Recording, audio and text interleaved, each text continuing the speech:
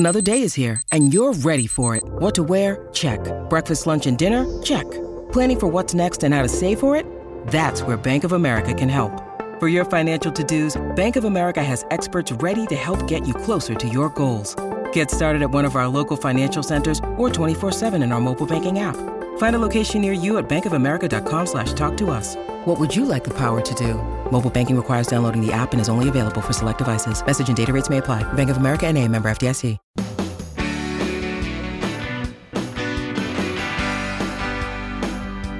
On today's podcast of the Clark Howard Show, I want to make sure that you are careful with your money when you're doing improvements at your home. There are some things going on with trying to buy supplies for your home that I want to make sure you know the price point problems, and I'm going to share that with you later.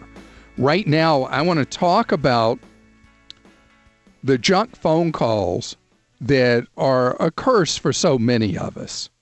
And did you know that the feds there's an obscure agency called the FCC, Federal Communications Commission, that it's obscure enough that it's amazing how many people find their way to complain to the FCC about all the junk phone calls they get. And more than any other topic they ever get complaints about. So now the FCC has issued yet another rule to try to crack down on all the junk phone calls, and now trying to compel the nation's major phone companies to actually help.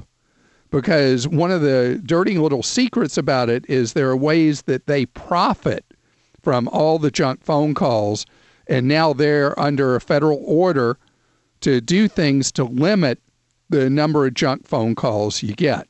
But they're still going to continue. I mean, how many times do you get that junk phone call about how your warranty is expired on your car and you need to buy this, that, or the other piece of garbage, fake extended warranty on your vehicle?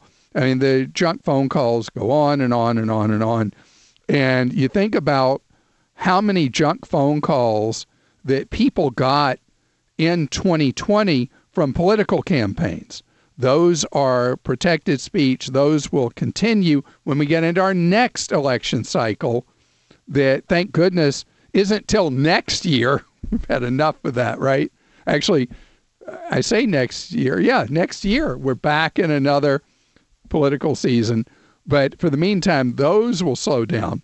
But the other ones, it'll be a while before it's really clear if the new federal initiative reduces the number of junk phone calls you get. But there are more and more tools to help you with that. T-Mobile, as a cell phone carrier, has been the most involved in trying to reduce the number of scam phone calls or junk phone calls that even make it to your phone to ring. I've talked about Umail, which is a voicemail service and call screening service that blocks a lot of junk phone calls when they know they're coming in. And a lot of Android phones now have a capability that first went to Pixels, which is Google's own phones, that when a phone call rings, it gives you accept, reject, or the third option is screen. And if you hit screen, the call is diverted to a message that says, you know, your call is being screened, leave a message, blah, blah, blah. And it really helps cut down on you ending up taking UFO calls from a number that you don't recognize as friend or foe. I despise junk phone calls, and I have the meat axe version of how to deal with them. And what I do is if I don't recognize the caller, I do not answer the call no matter what. And I especially don't answer any call that shows up on caller ID being from any financial firm, because I just take the position that any of those calls are likely to be junk. If they're real, they will leave me a message and I will be able to respond in time. But you got to be rough and tough here, or else you end up with hassle or worse from a junk caller. The people I feel worse for of anybody are people who are in sales, and their cell phone is their lifeline to them earning a living, and they have to answer every UFO call. And how rotten terrible is that for somebody in sales to have their time wasted by some scamster or junk phone caller tying up their line and keeping them from being able to earn a living. It's time for your questions. And Krista? Okay, I've got Houston in Kentucky. I thought you would like that, Clark. I do like that. In a recent episode, you made a comment about Social Security actually being a benefit with a $1 to $3 ratio instead of Social Security being dollar for dollar. My question is, do you have any links or reading material I could research more info on this? So Social Security runs a deficit, but it's actually Medicare that's $1 paid in for approximately $3 in benefit. I saw something recently, where did I see that? That it's actually gone beyond 1 to 3, that it's worse than that now for Medicare. We're way under collecting as much as you pay in Medicare and Social Security tax.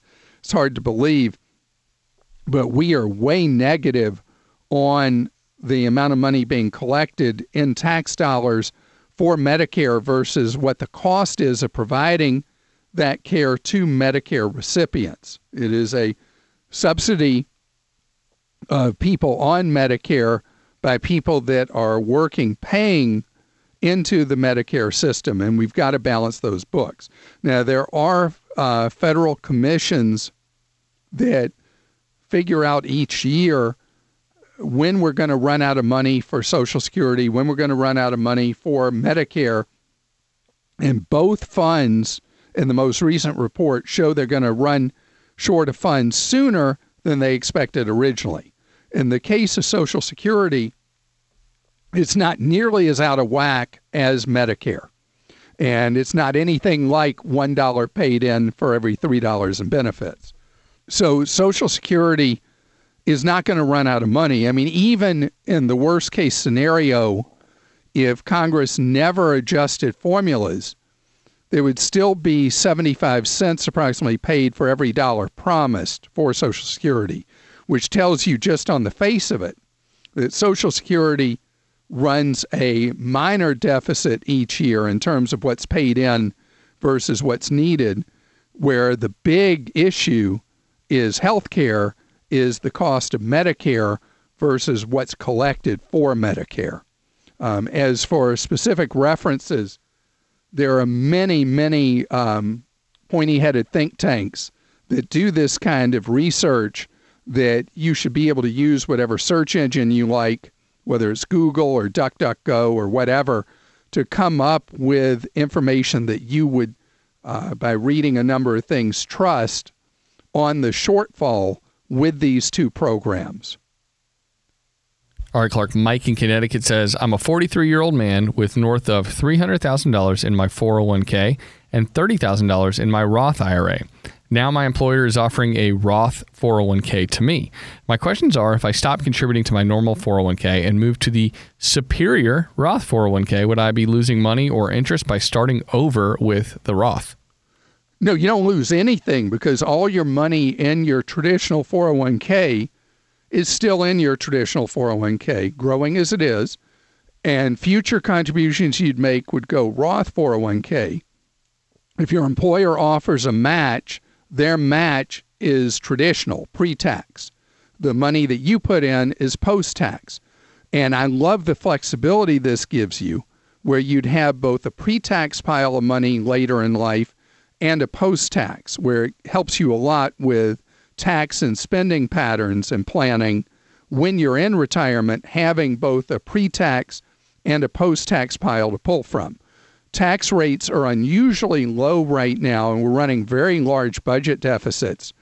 And we're an aging population, which is why I believe we're going to see higher tax rates in the future, not equivalent to what we have now, and certainly not lower. And that gives a special advantage to you switching to doing a Roth 401k? Clark, Mike in California says, I had a friend suggest an app called privacy.com that allows users to link a bank account to their service to create one-time use credit card numbers for an online purchase. You have to provide your bank account, username, and password to use the service. Do you recommend this type of thing? Highly. Privacy.com is doing a great thing to protect the payment system and to protect you from hassle and possible temporary problems with accessing your funds. I love one-time use cards.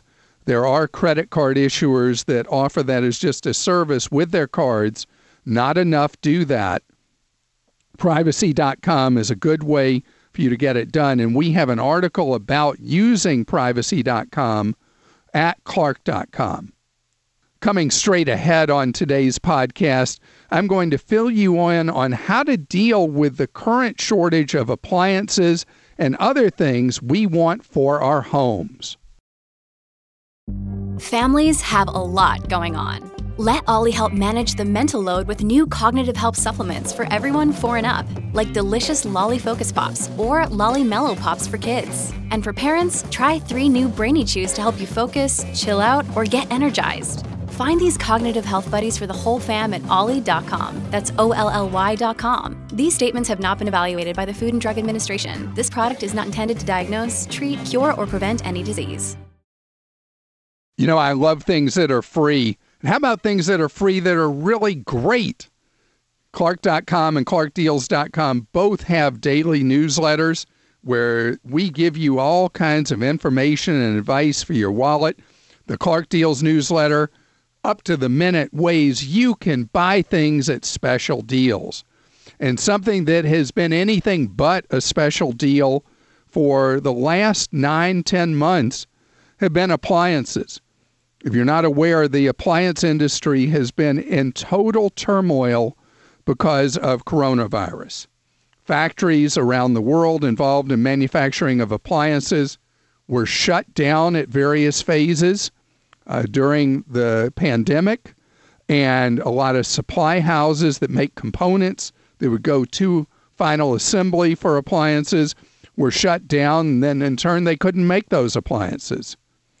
And then people have been home so much more than normal, and a lot of people have rediscovered that houses have things called stoves, ovens, cooktops, refrigerators, dishwashers, and so appliances that were like never being used by people who ate out have been getting a lot of use.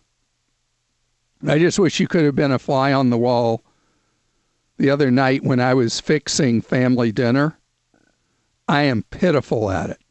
I mean, I never had any interest in cooking, was never any good at it, and have gotten no better during coronavirus. In fact, the only thing I've learned to do is to make angel hair pasta, noodles, spaghetti, heat up sauce for it, and that even is a struggle for me to do. I'm just terrible. But other people have learned to love it. I have a brother who, he and his wife always ate out, and now they cook almost all their meals, and they've discovered they really enjoy the whole thing of shopping for the groceries and preparing them and cooking them and eating what they've come up with. And my brother has lost a substantial amount of weight from eating at home instead of eating out.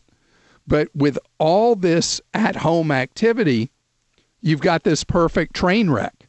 You have the appliance supply far below normal in terms of what's being manufactured, and appliances wheezing and giving out. So when you look at the sales, they're basically non-sale sales now from the big appliance sellers nationally, Home Depot and Lowe's. Then we've got all the regional appliance sellers, local appliance sellers. Inventory access is very poor. And so you've got to be extremely flexible. And one thing I've always liked, not related to the pandemic at all, is buying scratch and dents. When a washer dryer is on the floor and it's discounted because it's got a big ding in the side, that is my lucky day. When a refrigerator's got a mark on it, as long as it's not on the front, a little dent, great. Anything scratch and dent, that's my kind of thing. And I saw a suggestion from Consumer Reports. If you are particular brand name oriented, there's a particular style you like and all that, go ahead and order it for a back order. And in the meantime, check other places, check prices, check sales, and you may find there's another that you'll be happy with. And producer Joel did something he hadn't done in forever. Was it your dishwasher that croaked? Yeah, dishwasher. And normally you just buy a new one for a few $100, right? Right, exactly. But couldn't find one. Had to get it fixed. And even apparently I was talking to the repairman, and he said that oftentimes right now those parts just to fix a dishwasher are in short supply. So I was lucky to be able to get fixed quickly because I don't want to wash dishes by hand, man. I hate doing that. Not my thing at all. So the shortages are going to continue for a while till the assembly lines are not having the outbreaks of coronavirus. So this, like so many other things, will self-heal later in 21 as we get enough vaccines in people's arms and we kick coronavirus eventually to the curb. But for probably the next 6 to 8 months, you're going to have to be really, really flexible on getting those appliances that you need to get. And you could end up doing what Joel did and pay to fix something because, who fixes appliances? Generally, people don't. There are very few repair people available because when an appliance typically croaks, we ditch it and get a new one. But right now, again, that's another example of needing to be more flexible. All right, Clark, let's get to some questions. Patrick in Georgia says, I recently had a homeowner's claim as a result of an Airbnb guest flooding my downstairs. Oh. Airbnb immediately accepted liability, and I requested that their insurance rep meet me on site to inspect the damage. Since the meeting, Airbnb has made a seemingly random and incomplete offer, and they've refused to send the estimate over to me. Airbnb is pressing me in emails to respond to the link and accept their final offer and suggesting that they're closing their file and they might withdraw the offer altogether. What are my rights in this situation? You get on social media fast. You start slamming Airbnb every place you can. Airbnb is growing, before the pandemic, growing exceptionally fast, less so now. Airbnb misbehaves over and over and over again, which is so true of fast-growing enterprises. And social media is one thing they fear. By them hiding you in darkness with the only option available to you, arbitration, you have a very weak hand to play. And they play tough, so you play tougher. And what I do recommend is you immediately file for arbitration against them, and you notify them in their final offer that you have gone crazy posting on social media and you're going to do as much reputational harm to them as you possibly can. Now, that is said by a non-lawyer. Krista, you're freaking out. I can tell. No. I get so annoyed with how Airbnb is being so piggy. They have been so successful, and they basically have just peripheral competition. And with that success and with the lack of direct competition comes arrogance, cultural and corporate arrogance. And Airbnb needs to behave itself in a situation like this where they say to somebody renting one, to somebody who's an owner of a unit, oh, don't worry, we got you covered, we got you protected.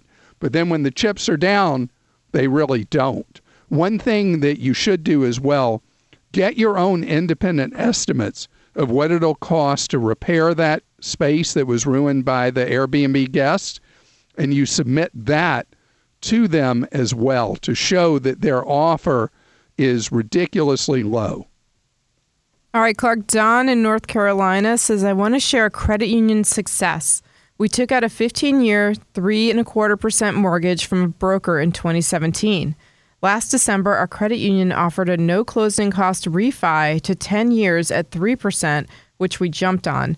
They have a mortgage modification, which Clark hasn't talked about in a while, and we lowered our mortgage to 2.25% with no closing costs in October, and they adjusted our monthly payments without resetting to 10 years.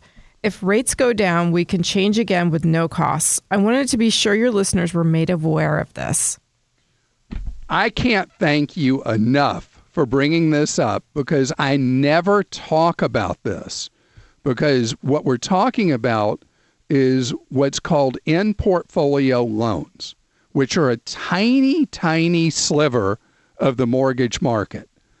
And what an in-portfolio loan is that most mortgages are sold off into Wall Street.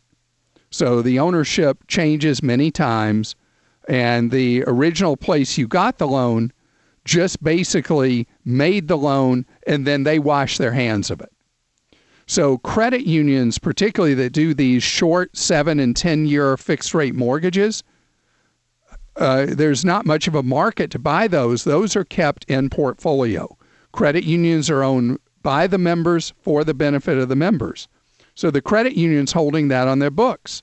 They're able to, on their own, in their own internal system, say, yep, you're right, rates went down, we're lowering your rate.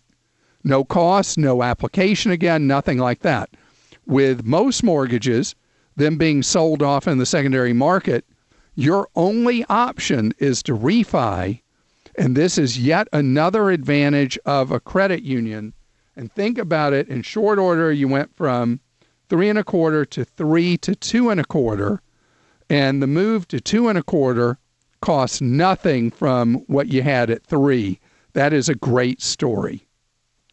And you will hear more great stories on every podcast. If you just found your way here and you've not subscribed to our podcast, join us on the Clark Howard Show 5 days a week. Just hit subscribe.